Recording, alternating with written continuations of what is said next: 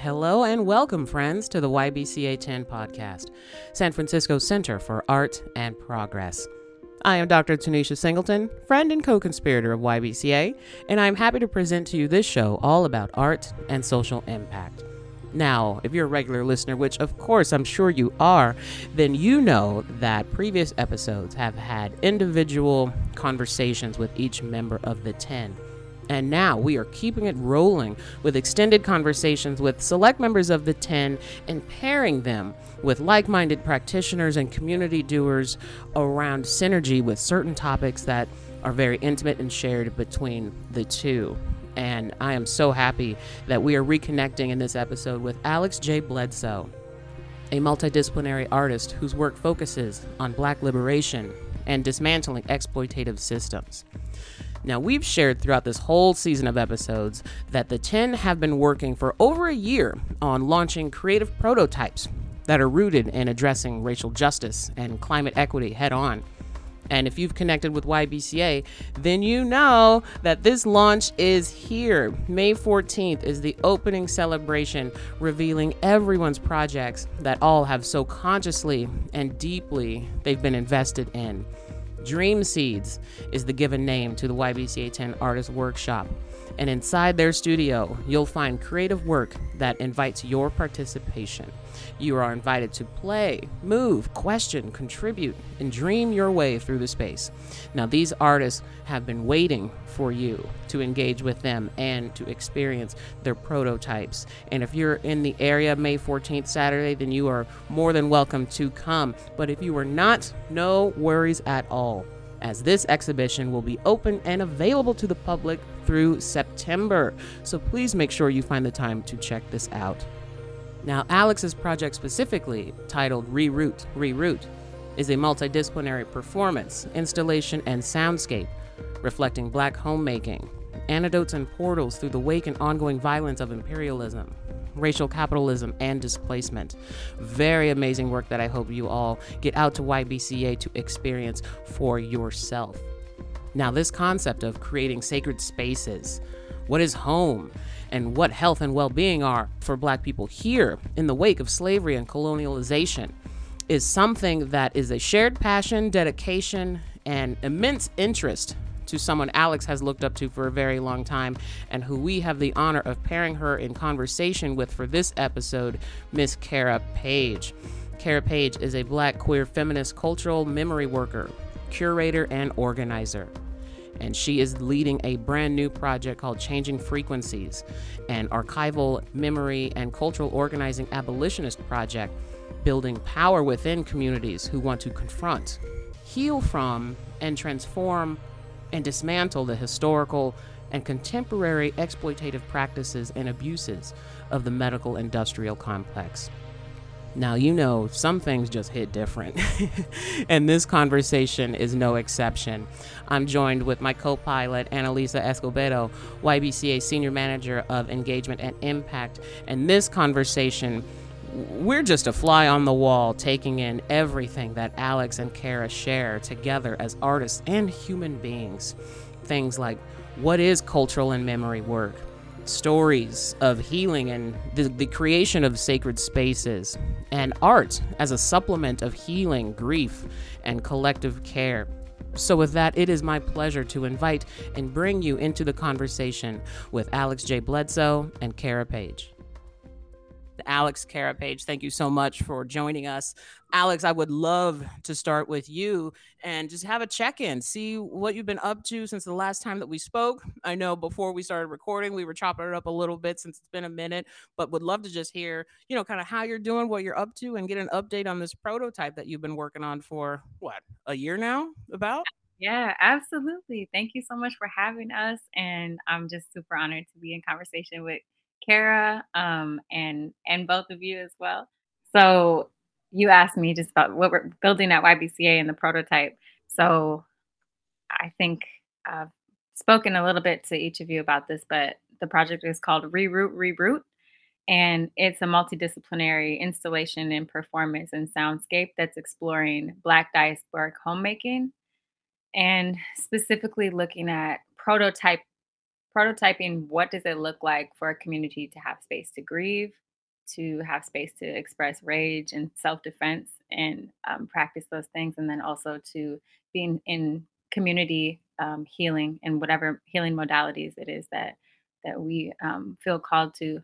And I guess I really kind of want to start just before that with just sharing that I'm really honored to be in community and in conversation with Cara Page, and how I actually came to your work because I was in London actually, and there was an organization called Healing Justice London. And I was like, wow, look at this organization that has this intersection of like healing and health and well being and anti racist frameworks, and really looking at how we dismantle the systems that make us unwell, as well as, tend to each other and ourselves in community, looking at anything from like herbalism to embodiment and dance and all of these things. And so, yeah, so I had no idea where it originated, like where it started. And then to kind of find out that it actually started with you and your collaborators in the South, and really coming from like a Black feminist space. And I was just like, wow. So the more I started to dig into your work, I was just like blown away. Like even before this conversation, I was re-listening to one of your talks with class, and I was like almost in tears because it just listening to it like a second time, like, I feel like I pulled out even more than I did the first time, and I was just, like, understanding a little bit more because I haven't been doing the work as long as so I don't have as much, like, 30 years of experience interrogating these systems and, like, really being committed to creating health and well-being for our people, and to see someone, like, really setting the tone and, like, Mm. creating a framework to be in moving. Yes, I'm so honored to meet you and to hear more about your lineage and how we've crossed paths and streams and journeys. And we haven't even talked about ancestral, so I have no Yeah, idea. But thank you for naming how we came yeah, to this path, this yeah, passage, and crossroads. yeah, Yeah, fantastic. And I'm deeply excited by your work. So it's just wild because as a multimedia artist, I don't even know what that means. Cultural memory artist is how I like to say it. I found your work through that lens. And I was like, oh, look at this. Like, just looking at grief, looking at trauma, looking at healing and transformation, and in Mm. some ways in the ephemeral, in touching earth and body and carceral systems. I was very moved to find your work, and now to know our crossover, I'm just thrilled. Deeply thrilled. Not an accident. Fantastic. but What is an accident nowadays, That's right. right? W- Synchronicity. It's synchronicity.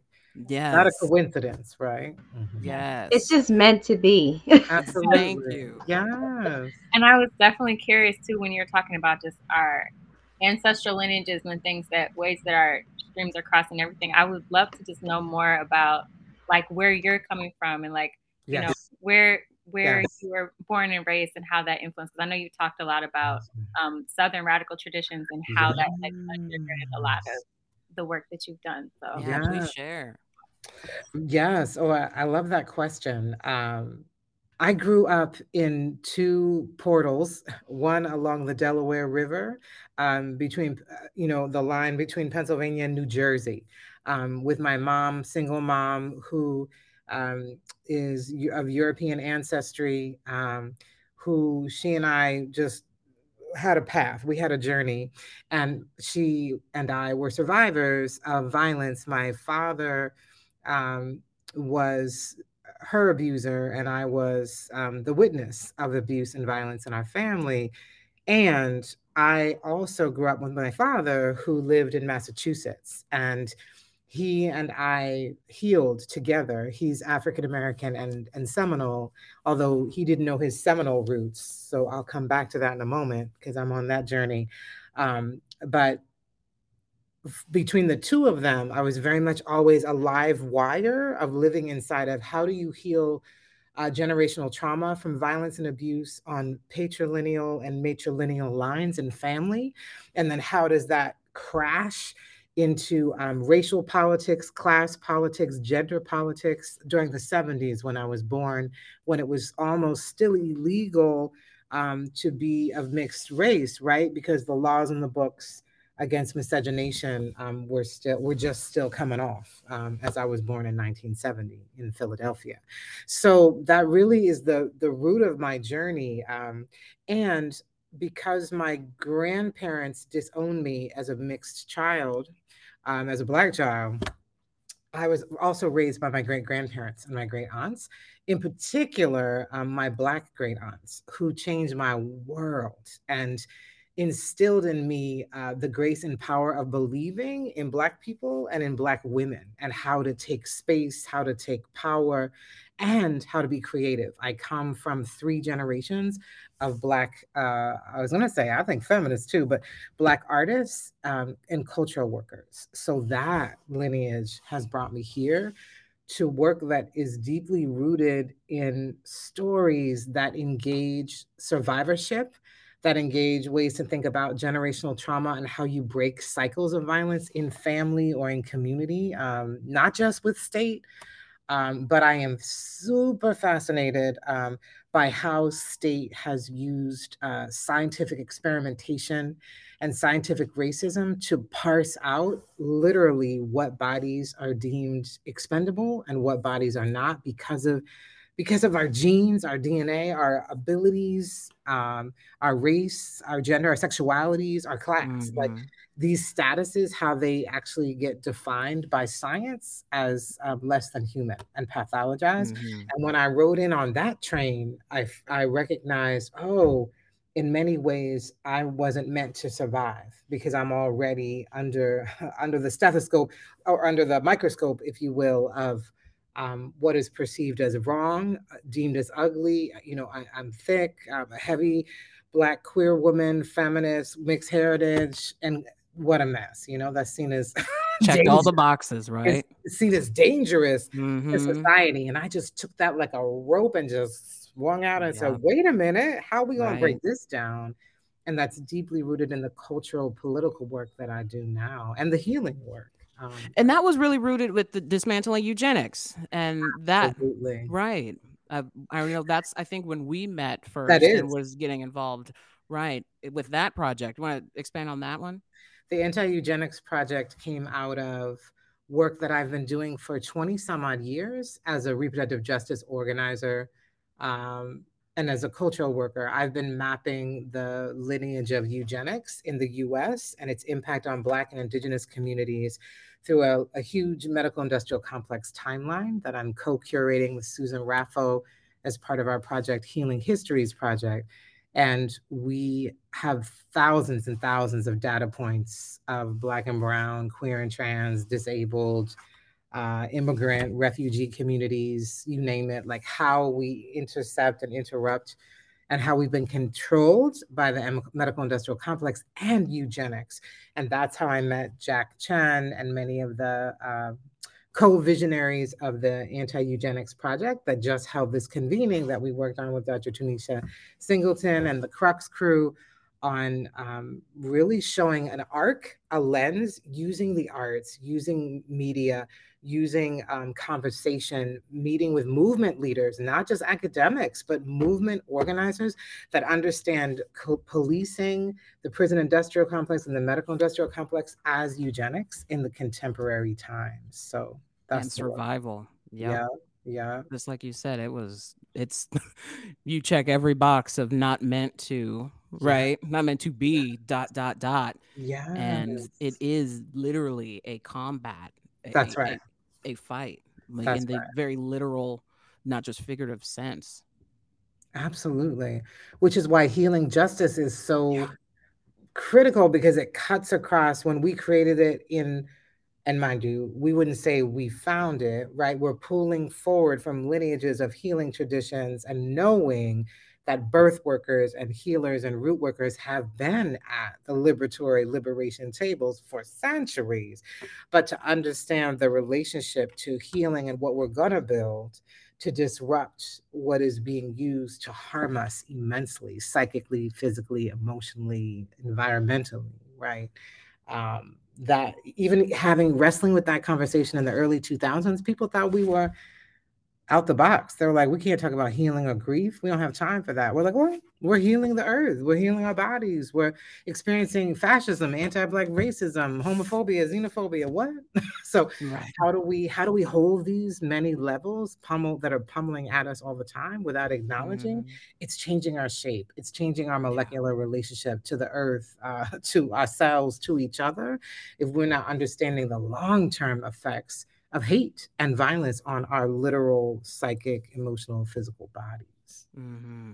Mm. Alex, I would love to hear you jump in here too, because I'm Yeah, wondering, like, with yes, everything that doing memory and cultural work, it's like, yes. how do you do that and heal at the same time, right? Like That's on a right. parallel path. That was That's one gonna be one of my questions Yeah. there as well too, and I yes. think that's something that, with this project that I'm exploring too, and even just I think with our lived experience as people who are, engaged in this work, and I think the more we, like, are able to see the full plot of, like, all these systems that are interweaving, which I think just living in the United States as a Black or racialized person, BIPOC folks in this country, it's almost like a gaslighting experience where we have to every day get up and pretend like everything's okay, like, that in a way that it reminds me of that meme where the person's like sitting in a room full of flames and it's like this is fine. It's like that it feels like that's what's going on in this Spot country. on. You know what I mean? Where it's just like in order for me to get out of bed and care for myself and like do my hair and somehow make some money to survive, I have to almost like push off the like grief and the analysis of what is actually happening in ways where it's like okay, now that's a certain disembodiment because I know that what I'm experiencing and the systems that continue to like perpetuate these conditions is happening, but it's like it almost can't be my full focus, and I feel like that's attention. That's something that I'm navigating now where um yeah, it's just like we do the best we can and have to Hmm. also have like boundaries around how do we keep ourselves well, Yes. understanding like what's around us. So I'm definitely so curious, like as someone who's been doing this work a long time, Carol, how you balance like doing the work and not getting burnt out, And I was remembering how Angela Davis was she was speaking about how this generation is starting to bring in self care and also like just looking back at your work and thinking about healing justice and knowing that healing is a necessary component and should be central to liberation work. Mm, It has been something that I feel like in the past has been so sacrificial, and then like the leaders are sick, kind of, So mhm, mhm, mhm. how you look at it and balance it yourself. I mean, I look at collective care in particular. Yes, self-care is very important, and that we need both, right? We need infrastructure for both, and to understand the Black Power movement, how Black liberation movements use care, had health clinics and healers, in particular, working with substance users here in New York, in the Bronx, and a phenomenal project of using acupuncture for Black and Brown substance users. The Young Lords and Black Panthers work together, led by an Asian practitioner, and blended traditions and practices in relationship to land sovereignty, prison abolition, and building liberation ideas that centered our collective well-being. And those stories seem so isolated. So healing justice built off of, wait a minute, these are liberatory practices. They're not ad hoc, something to do on the side. And if we keep isolating leaders to just take care of themselves, then we're not dealing with the psychic, emotional, physical impact, as I mentioned, but we're also not drawing on traditions and lineages of care that we've used collectively and individually. And I was responding to, in the early 2000s, organizing with feminists of color internationally on the relationship to healers being criminalized and our traditions being stolen. Birth workers is an obvious one. Even just from the South, Indigenous and Black healers in particular being criminalized starting in the 40s and 50s, right? Through laws that licensed elders that have been doing thousands and thousands of births and not seeing them as resistors just seems like such a loss. So, Kindred Southern Healing Justice Collective, when we looked at lineage of birth work in the South and understood it to be a liberatory practice, we then created a project called Black Women Birthing Resistance, because we thought, who's telling this story? Not the midwife doula story, but resistance as birth worker story. And we started to interview elder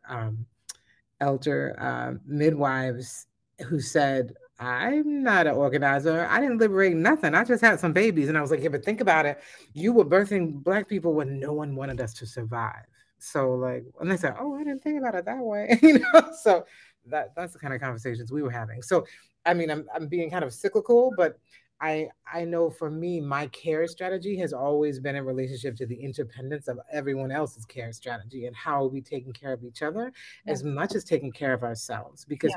what you see in movement is people being told, well, you need to just take care of that over there, even though it has secondary tertiary effects on everyone around you. When someone just leaves because they had a mental emotional crisis, it's as if we're not holding the culture of pain and grief when we lose someone to having a survivor experience or being disassociated.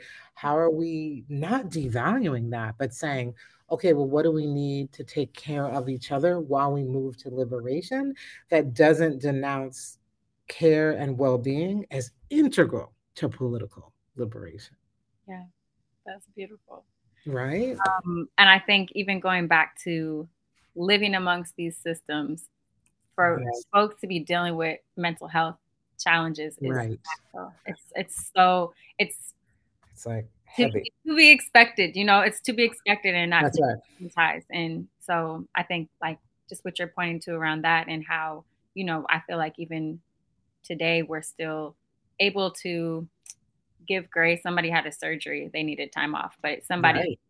is having a mental health crisis. It's like, how do we treat that? Is it their fault? You know what I'm saying? There's still like a lack of understanding around Yes. the way that this is. Mm-hmm. It's a traumatic experience to be alive in this time under these systems. So It's stigma. It's still I stigmatized. was just about to use that word. Yeah, to Mhm. acknowledging that, okay, I need to heal and have that, and that asking, right? And for the collective care and what any type of self-care and work one would need, that is in complete, contrast to of like, our superwoman, black superwoman, That's right. Come on. right?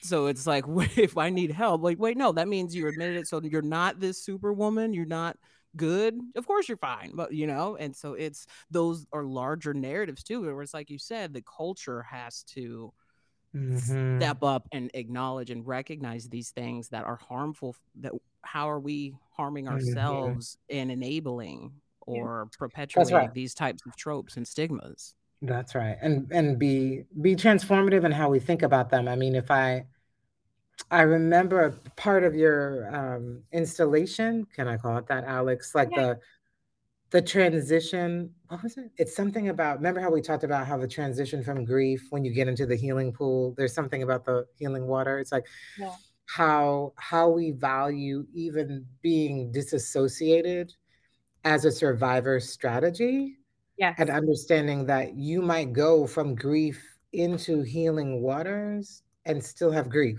You know yeah, what I mean? You might yeah, go and go into being in a healing process and still be yeah, disassociated. Like, but the body knows what to do for the survivor strategy. I believe our people have known Yes. what to do to survive genocide, yeah, slavery. We Yes. move in ways we've needed to. So it's Okay. not to stigmatize what we're choosing to survive. It's to ask the question, do we have choices? yeah, Do we Mm, have other ways? And is there an arc, instead of feeling like it goes all or nothing? right, right. And inside of these very curative ideas of healing, there's never an arc. You know what I mean? Like, harm reduction speaks to that. That's why I Yes. truly believe in it, because it is an arc and you go back and forth and you go in and out. It's not fixed. We yeah, don't need to be fixed. We need to be fluid in our realities yeah, and honor them in yeah. how they look and feel. 100%. And I was thinking about in the installation, the first room or space is a Okay. passage space. So I'm trying to really honor the, acknowledgement of the fact that if my ancestors survived the Middle Passage, then that means Yes. I survived the Middle Passage. Like that Yes. that is in my body, literally. So I survived the Middle Passage. So everything else, I was That's like, right.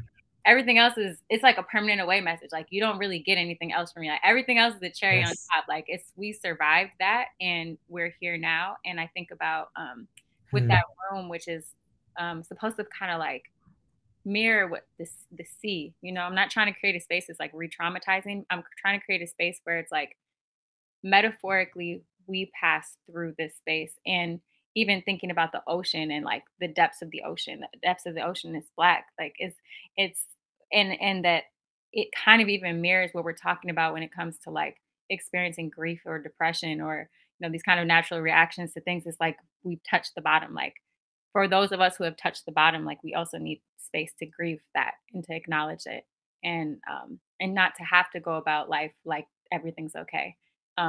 So yeah, I'm really inspired by Mm. how many people are talking about grief right now and how it seems like, I don't know, because you've seen way more of this trajectory, but it seems like people are starting to look at grief and people are starting to I don't know, and it's probably very influenced by the work that you've done too. It's just acknowledging that maybe this is a moment where generationally we've gotten to a place where do we have time can we reckon with this now? Like we've been surviving. Are we in a space now where we can, because I just think about my parents, my grandparents, my great grandparents, like nobody really had time to sit and think about. Yes. They were like you're saying, birth workers were just doing the work That's right. what they needed to do. And That's right. now is it that we do have like a small space that we can like do something more here? Yes.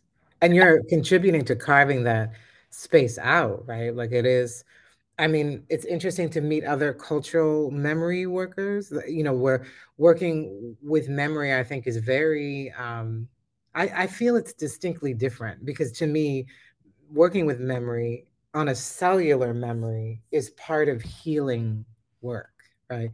And that whatever creative motion, movement, installation that you're creating, but what you're drawing from is cellular memory, right? Of what you're saying, of your ancestors moving through you and then creating and manifesting something that is bigger than your individual story. And so then this moment right now, I really feel like artists, Black artists, queer and trans people of color artists are dealing with the cosmos in ways that feel and Afrofuturism that feels so much more palpable because we were in the COVID portal and we had a moment to be, oh, what does it mean to be still in this like portal? I think it changed our relationship to Earth. I know it did. It changed our relationship to, well, dis-ease or dis-ease and having the state control what we did with this moment, but also to understand Blackness, to understand uprising, to understand abolition, and to understand grief, like the conversations that unveiled at this particular moment. That's cosmology. Like I'm like, we are in a different cosmology from 2019. We are different people now. And how we enter that is so truly, I feel, about honoring that memory is not a bad thing. To understand trauma, the memory of trauma isn't, that's not the bad thing. The trauma is bad, sure, but bad isn't even the right word. The trauma is, it is what it is. But who we become in remembering these things, that's what I'm interested in. Who are we becoming when we reckon, like you said, Alex, reckon with it, transform ourselves, and then manifest? Like I feel good about moving through that Right. kind of portal.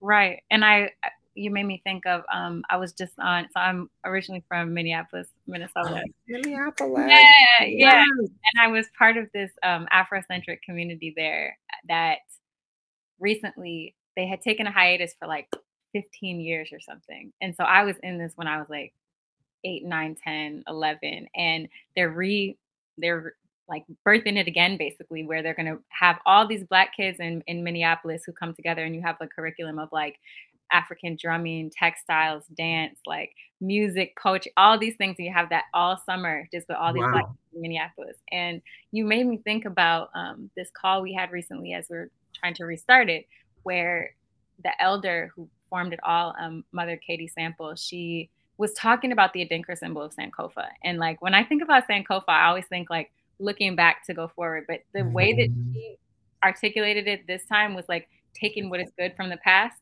That's right. And I was like, that's the read, because That's it. it's like, because we came through that, we have even more proximity to the land. It's like the people Exactly. on the earth have more understanding of what's going on here. We're Yes. impacted in the same ways that like capitalism and environmental racism, all those things affect the land. They're affecting people closest to the land most acutely. And we have a lot of knowledge from being close to the land. So like, it is not something where I'm, saying good thing we went through that. It's not all that, but it is saying like there's something to be gained. There is wisdom that is still in our bodies and in our communities that comes from having that lineage of that experience that we can continue to draw from.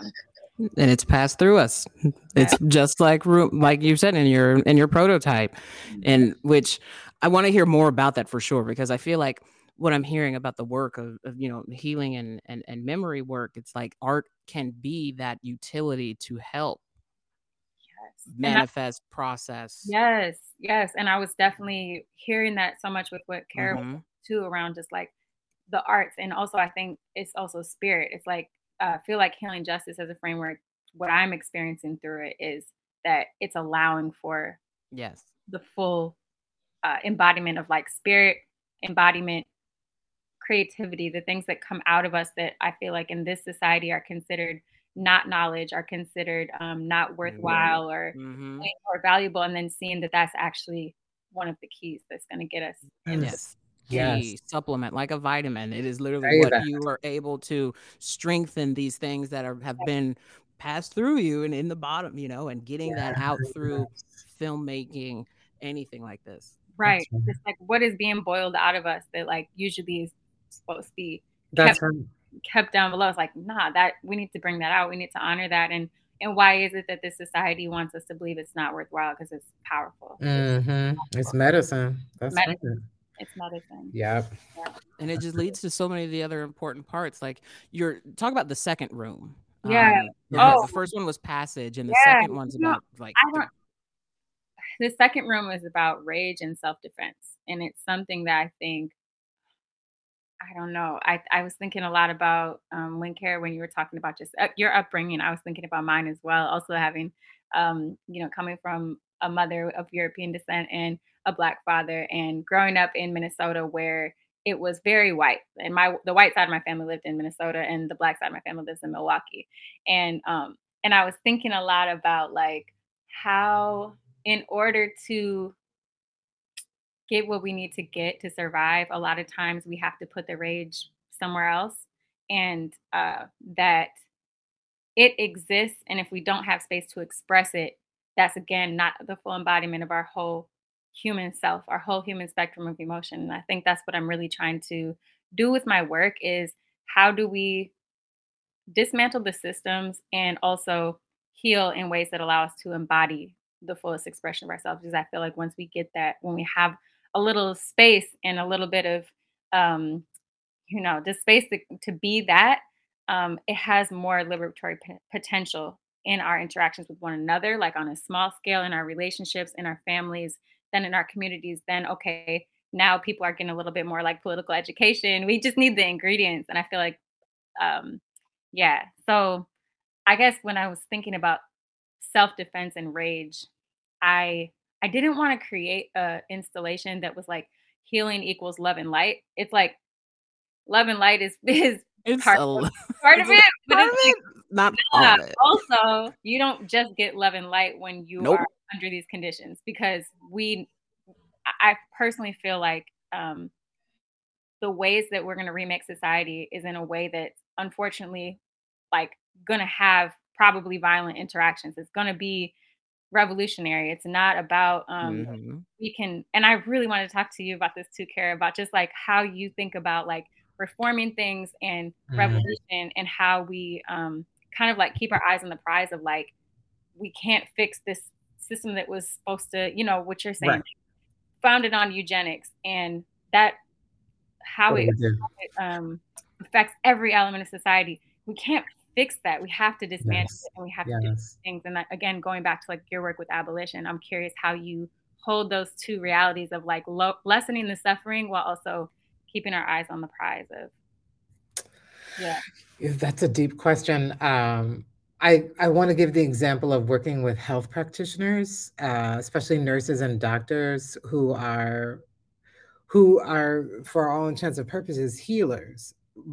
Yet, by the time they come out of med school, they've been fed a certain style of healing that I think becomes more commodified and moves into like a healthcare system. And so I'm working with doctors and nurses that are holding the relationship to generational trauma in their work, which is asking the question for them, oh, how do I not perpetuate trauma in an environment that is seeking to provide health and well being without understanding the repercussions that the person who's in front of you or the people aren't just harmed by the incident of whatever it was, violence or physical altercation.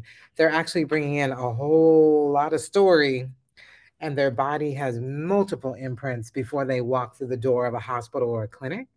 And so it changes, if you look at it through that lens, it changes the role of a health practitioner. Not to say that they're meant to hold all trauma, but one, what is the impact for them having getting re-stimulated to have people come in the door that they recognize they can't help, or that they're already experiencing multiple levels of trauma based on their identities and their status in society, but also how is it affecting them? So you're looking at it, nurses choosing to commit suicide, or doctors at the height of COVID, and people blaming and shaming them. And I was like, oh, is that the question? The question is, how do we hold people that are working inside of a system of care that is no longer working? Whether or not you knew the history of eugenics or scientific racism, experimentation on Black and brown bodies, no matter what, if you're coming into knowing that you're a part of something that might not meet your values, and that is literally, you would harm yourself because you cannot fix it or change it. So how do we roll back and just like take a moment to pause, like, one, not asking those people to blame themselves on the system, but actually understand small interventions and small strategies need to be honored. Yes. That Don Wooten, who in the middle of COVID fought against sterilization abuse and the COVID conditions for detained people at the Irwin County Detention Center, the risk she took to report against ICE as a Black nurse in the South. And how do we not just revere her, but understand what kind of risk it's going to take? And my intention when I think about reform is not to just leave people out and be like, well, for you to be an abolitionist, you have to unplug and take yourself out of the system and just shift. And I was like, what? It's an ongoing Mm-hmm. strategy, is a long-term risk-taking event to Right. shift how you believe and understand your role in these systems, and understand what you can change, minuscule to max. What you Right. can do differently is going to take a long time. Yes. Right? That's what I love. I love how you said that. And it's one of those things where I've always recognized, like, hey, we're not going to be able to home run in one swing, fix Absolutely. everything. That is impossible. And if you think you are, you've already lost, right? You've already That's fair. failed yourself. These are little seeds, those little minuscule things that you're saying, where this is a seed that is going to sprout and be continue Trust to be it. watered, trusted. It will That's grow right. once if That's right. all of us put a seed, That's right? right. Yes. In our various, whatever though it's going to grow out to be, but as long as we all contribute into these little seeds, it will work. And I've always, one of Yes. the things when you hear about, like, well, what does progress look like in these types of things, and it's like, well, shit. But what I've recognized, though, and at least in having conversations with folks like you both, like when we spoke with Deanna, who's in the built environment, and Samora, and then we had Faye as well from SF Urban Film Fest. And when I asked these types of questions about, like, what does progress look like? How do we do this? There was a consensus about, okay, well, artists need to have a seat at this table within, whether it's built environment, healthcare, right, urban planning, all of these types of things. And we almost have to serve as translators, because that environment, one, the healthcare industry with workers or in architecture, they don't know these stories of healing. And it's fair if they don't know, because we have our own lenses and our own spaces. We're not meant to know everything, right? But the risk, I think that's where the risk is. It's because it's foreign for an institution to feel like they need an outsider, they need help. That's the ego, right?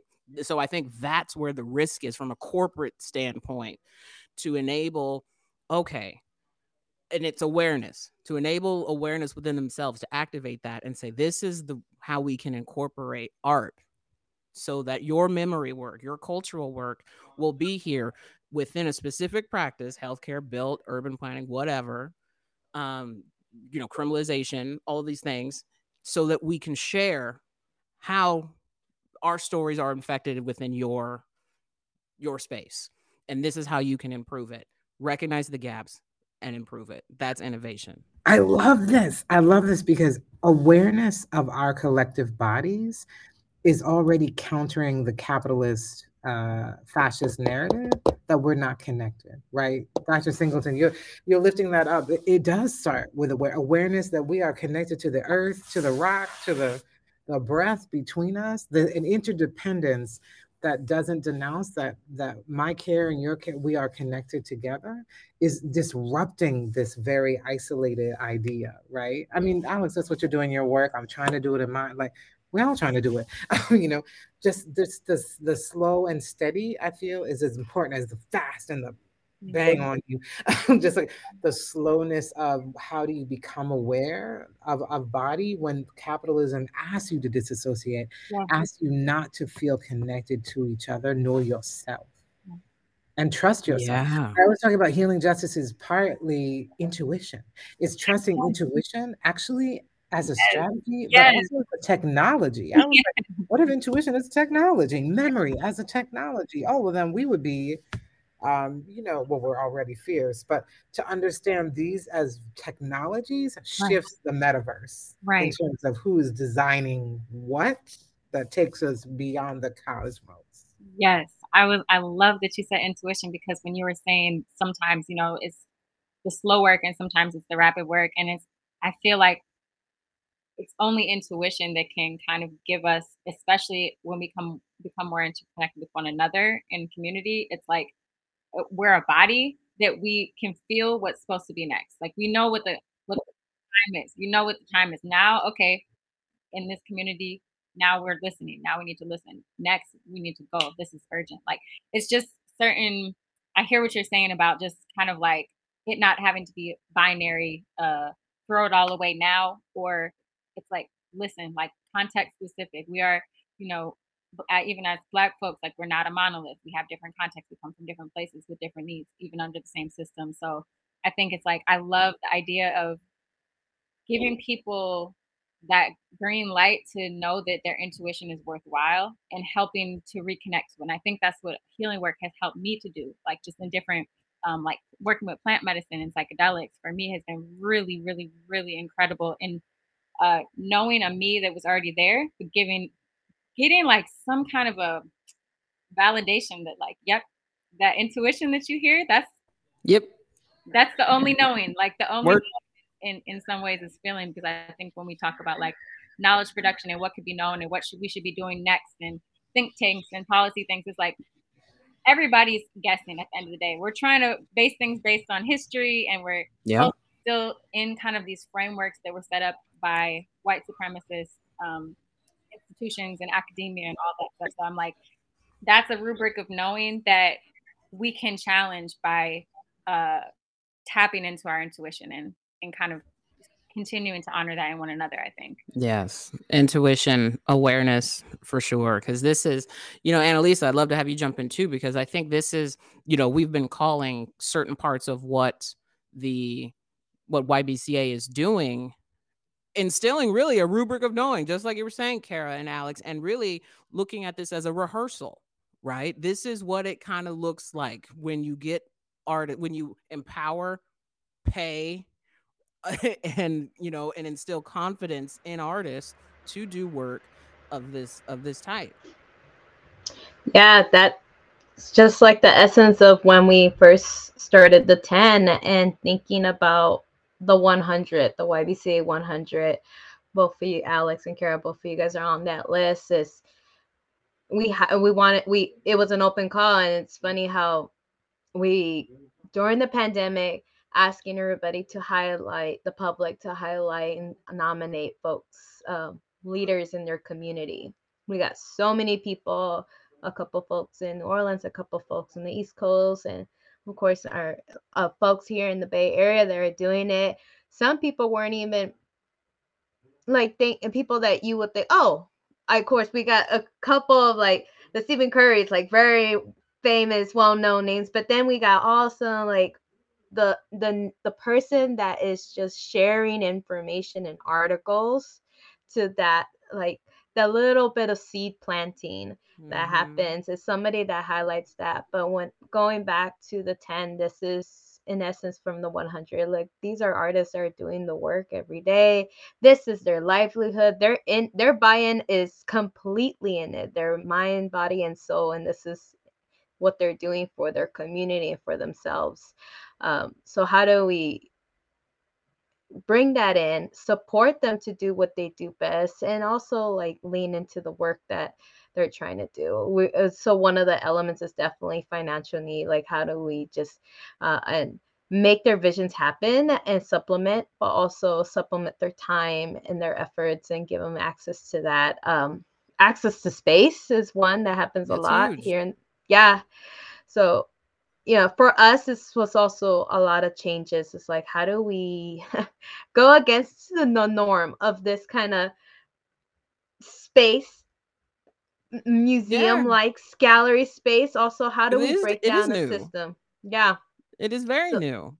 so it was new to us, new program, new practice, but also like in the midst of all that, like how do we care for each individual That's and right. as a collective, That's and right. and me and Angela and even to Anisha, like how do we care for ourselves as we move into spaces with these artists that are also counting on us? It's that same feeling as I'm sure a lot of leaders and you guys feel from your communities, that weight. It's like, oh, I'm holding it down.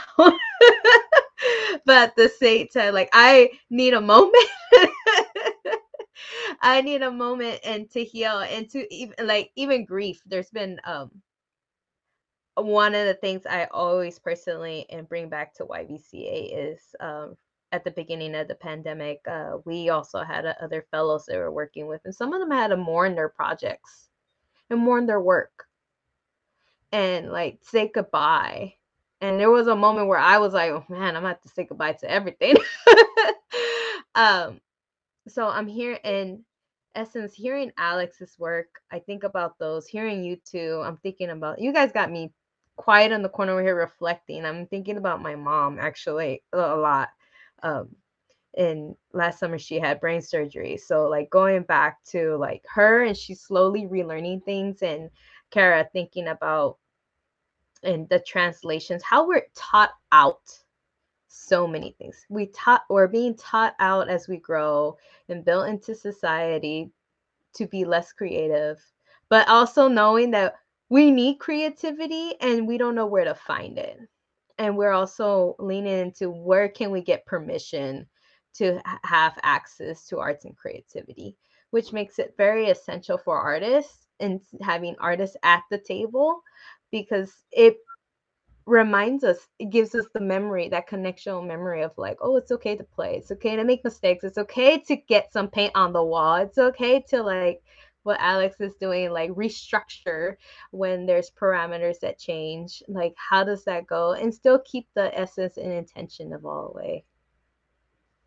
I think in communities where we're holding one another accountable, we have to kind of be able to move without being so concerned, whether it's creatively or politically, about making mistakes.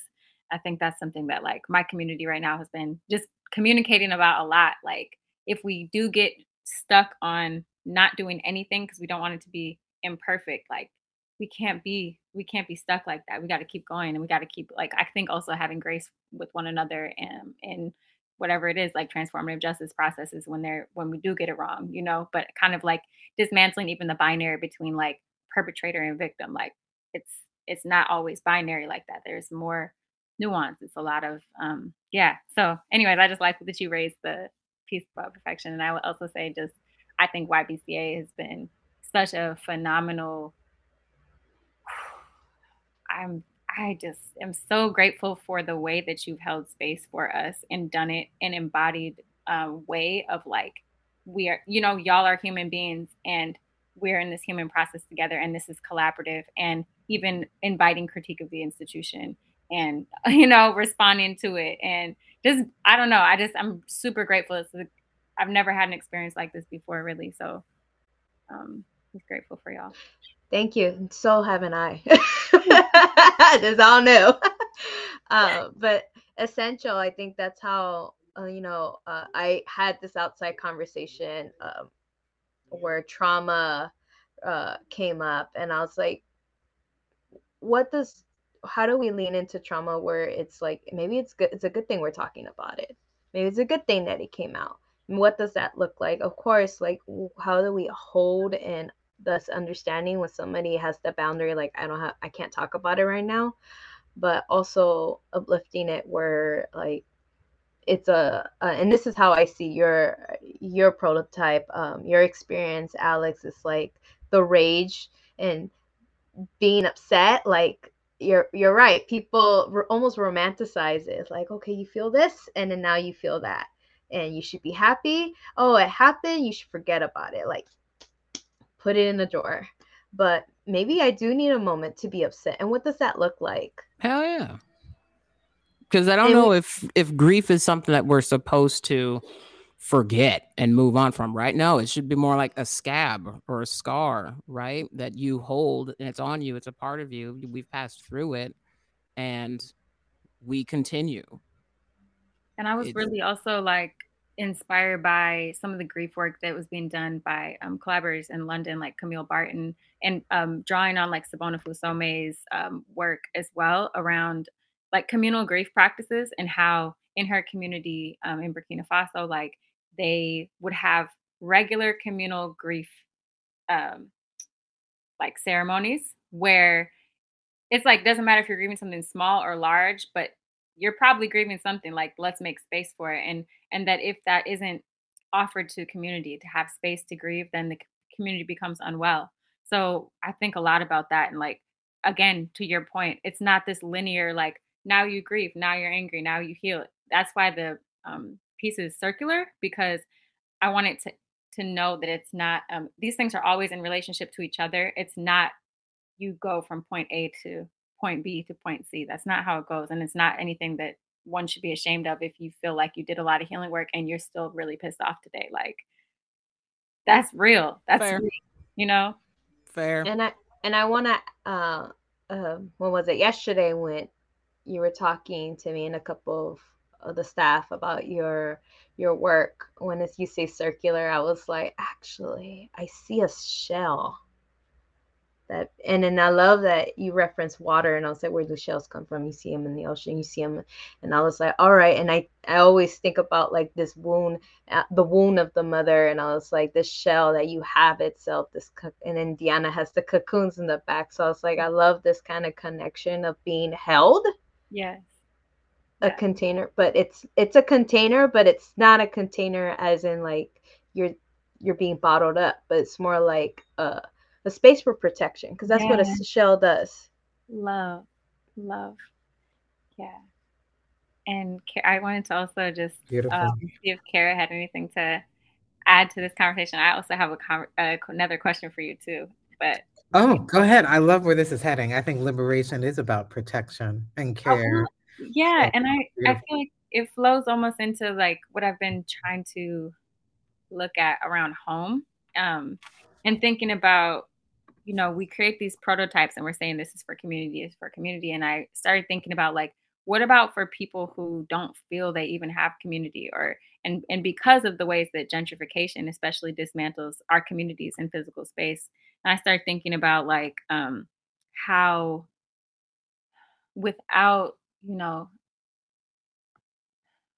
I was just thinking about my brother is like a Black radical geographer, and he does work around like how Blackness as a experience is like your relationship to the state is that you're not believed to have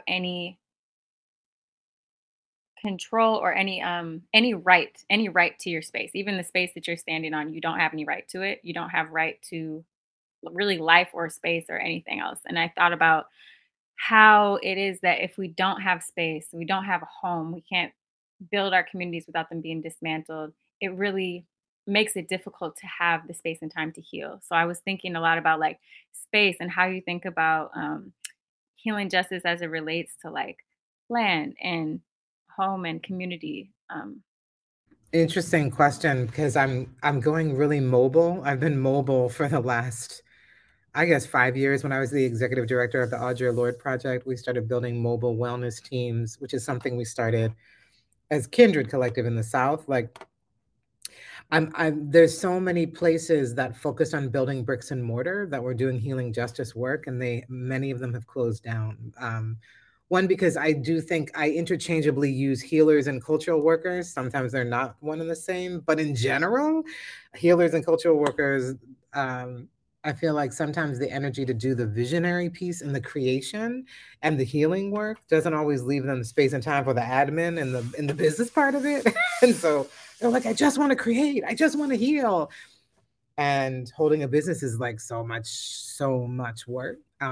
So some folks have chosen to just heal and create.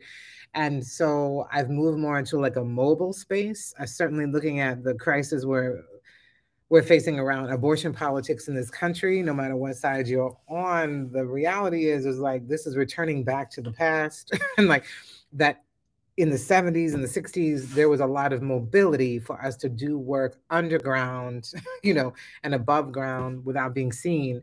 And I do think there's more of that kind of ingenuity, intuition, creativity coming, because I feel like we're about to. There's like so much power rising for our movements, and so much counter coming. I don't think we've seen the worst of it, and I mean, just people out here just saying things off the chain. They cannot handle the interruption and Right. the disruption we are providing. And I think it will lead to immense violence. So I'm really down for mobile strategies right now. Like, how can we keep it moving and fluid? I'm also very interested in international work. I'm about to hopefully go to Senegal to meet healers and cultural workers there who are interested in healing justice. I've met with human rights defenders, women human rights, let me be clear, feminist human rights, holding healing houses, healing circles, doing grief work that is on the move because they're working with survivors of war and torture, and they cannot be stationary. They have to be underground or mobile for safety purposes. So it's kind of where I'm at right now. Powerful. Is how we can move things. I'm not saying that we can't keep anything stationary, but Sure. I just feel like we kind of lost some of us in our movement work. I feel like we started to moor ourselves, like get really attached to the place and land that we're on. I was like, you could still be about your place. But I guess I'm asking the question, watching all the migratory patterns of natural disasters and global fascism, we can still bring place where we go. We have to bring ritual ceremony that we know where we go and recreate place, but we kind of got to be on the move. No, absolutely.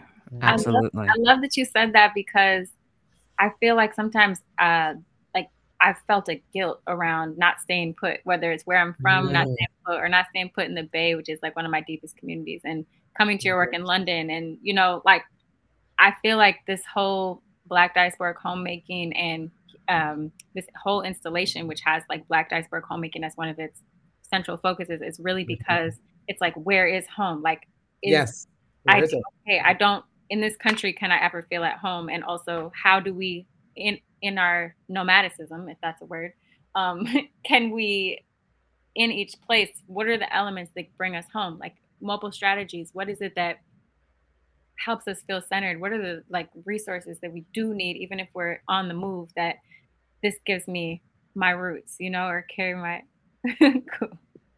So I'm grateful that you said that because I feel it. I really feel it. We always say from the Kindred Collective that healing justice is rooted in place. We started in the South. We don't think it's an accident that when people started taking it out nationally and internationally, they didn't say it was Black, they didn't say it was feminist, they didn't say it was Southern, right? Like it completely diffused who the architects, if you will, of the work were.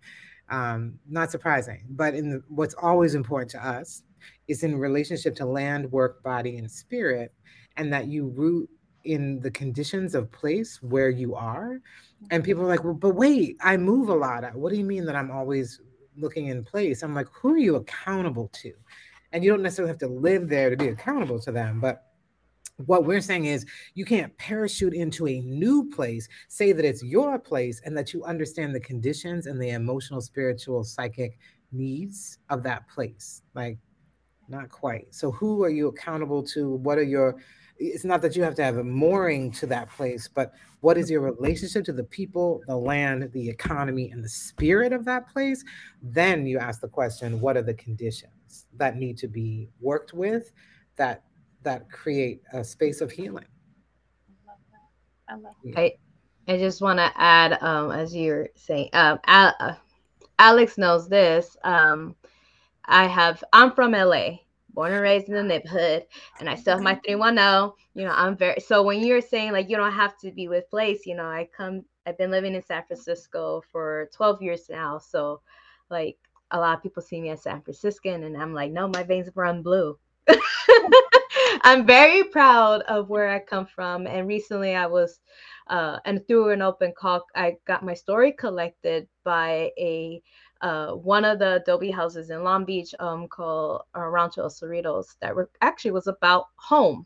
And Alex, I believe I mentioned this to you a couple times, and what makes home. And they couldn't categorize. One, they were weirded out because they were like, oh, you live in SF, but you're claiming LA.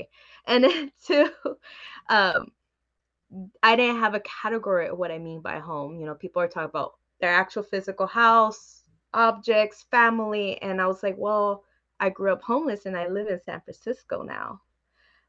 So I'm very proud to say that I got the category self-defining.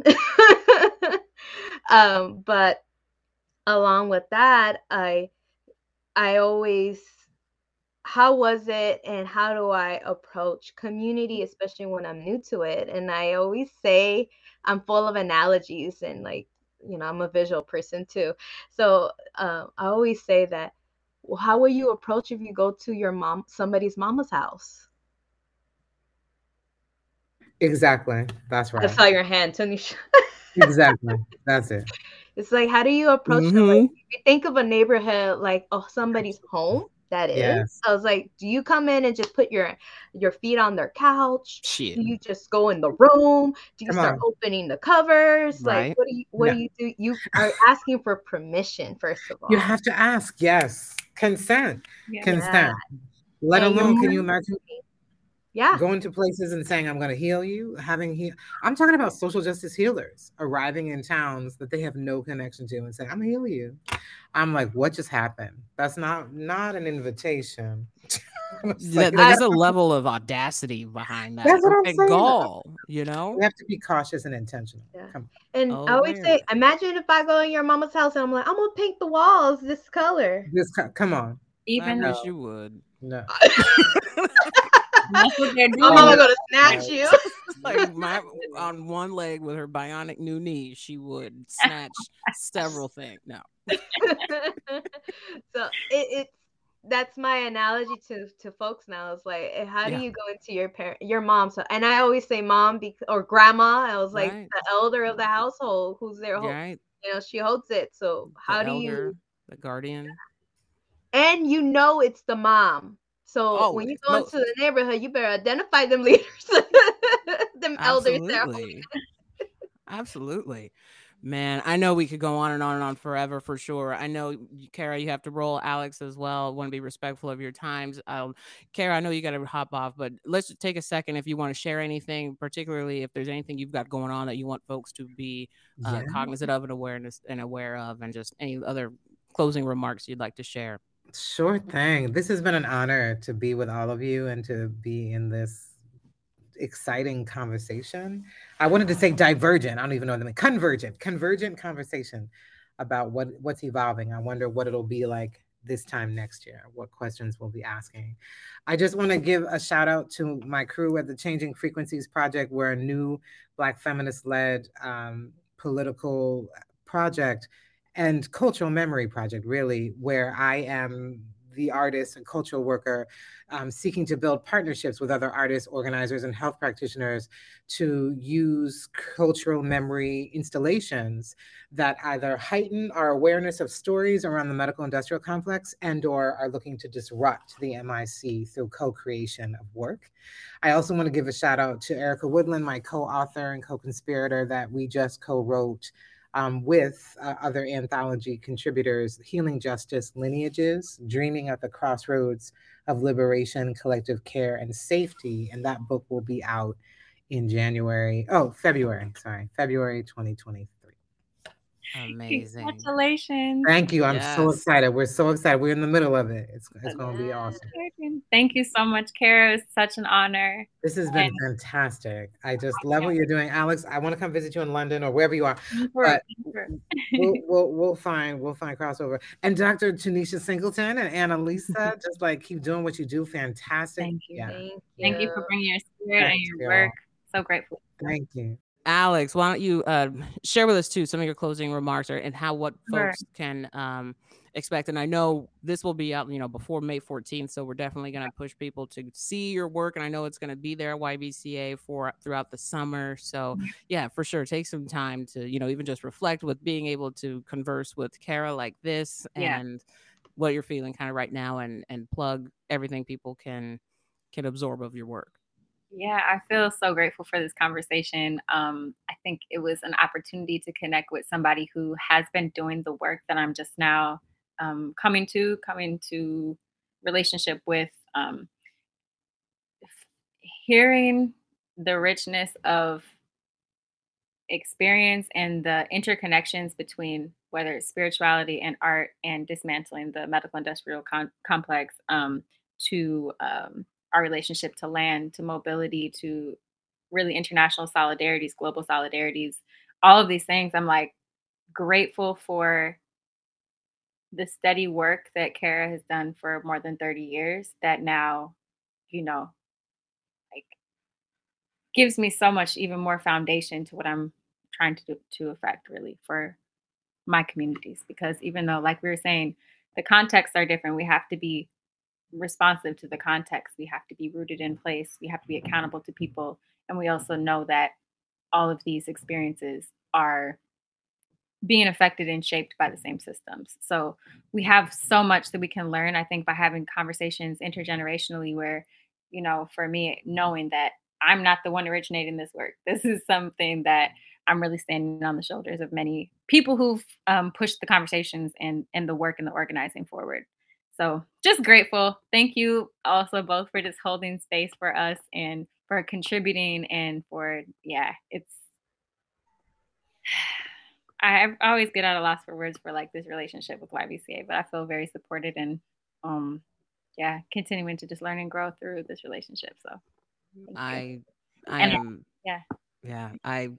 feel better because of this conversation, like a long-term better, right? Not just like in the moment. I just feel like I got filled with gas, right? Like I feel like I'm fuller, right? And just better. So thank you, and thank Cara and Annalisa as well, because we have to have a part 2 because these things are just so much and so rich, and that's that's why I like the translator kind of metaphor of the work that you all do, because we're using different tools like a Swiss Army knife kind of, right? Like there's different instruments, and it's all to completely, it's all an offering, or they're all service instruments of this memory, this cultural work, right? And through these different passages. That's why I also love that you called your installation like reroute, right? And in the 2 different spellings and ways, right? Like it's the passage through, and we're digging up where we come from and acknowledging that, but then we're also rerouting our own map Yes. which will be different through processing. I love it. Thank you for that synopsis. That was so beautiful. And I guess that is a good segue to say May 14th is the opening event of Yes. the experience Free Route. And in addition to that, I'm directing Oaklead, which is a documentary about Oakland's lead poisoning crisis and how it's affecting Black and Brown children in our communities, even at higher rates than Flint, Michigan. So really looking at environmental racism in the Bay Area with that documentary project. Love and it. also really in relationship to what Cara was speaking to on the medical industrial complex. The other film that I directed and is in post-production is called Heart Race, and it's about my cousin's trying to obtain a heart transplant while he's grappling with racial inequity in Milwaukee. So that's a whole other side of really like medical and environmental racism that I'm looking at. So I have those two projects. You can follow me on Instagram at Alex J. Bledsoe. Amazing. I will for sure. We will have all of these links and ads and handles in the description box because this work is amazing. These projects sound just rich. Thank you. You know, lots of words, right? Annalisa, we're just like, yeah. I'm just so want to hold on excited. to it. Yeah, so excited for Saturday, May 14th, 12 to 6 at YBCA. Check out Alex's work. Also check out the rest of the whole 10 together. Right. All Experience. the whole experience, Dream Seats. It's coming up. Come meet them. Come celebrate. Because the work will still be there for months throughout the summer, but May 14th, that'll be the opportunity to meet the artist, meet Alex, meet everyone while they're there so that you can engage and experience and have dialogue and space with the completely multidisciplinary and work and intention of all of these things. So it's going to be absolutely beautiful, and I'm going to get up there too for it for sure. Not going to miss that. Yeah. Please come through. Come no celebrate. Doubt. Yes. So And excited. see the performances, man. We're about to have some poetry, some drumming, and you know, I don't even know what else is happening. So but there will be happenings. There's a lot of happenings. That day will be, you know, celebratory because all of us has come. We've been working on this for a while, and it's been a process, and now it's a moment for us to just regather and bring other people and welcome other people and invite them in to see what we've been doing. I love it. Let's get it. Let's get it. Awesome. Well, Alex, thank you again so much for taking the time out for us. This has been awesome. Absolutely awesome and amazing. Thank you. So grateful for the space. Thank you. Links will be provided in the show notes on how to get in touch with and learn more about Alex and Cara. We welcome feedback from our community and invite you all to reach out to us here at YBCA. Visit us at ybca.org for more information regarding not only the 10, but all the various programs, opportunities, and events YBCA hosts to generate culture that moves people. Your support of YBCA fuels new paths forward for artists serving the needs of their community, bringing connection, hope, and possibility through their creative enterprises. Links to make a contribution will also be provided in the description box and can be found on the website as well. So please be sure to sign up for the newsletter to not miss out on any of the latest news and updates. Plus, to get a behind-the-scenes perspective of all things art and activism, follow us on social media at YBCA on both Twitter and Instagram. Thank you for listening.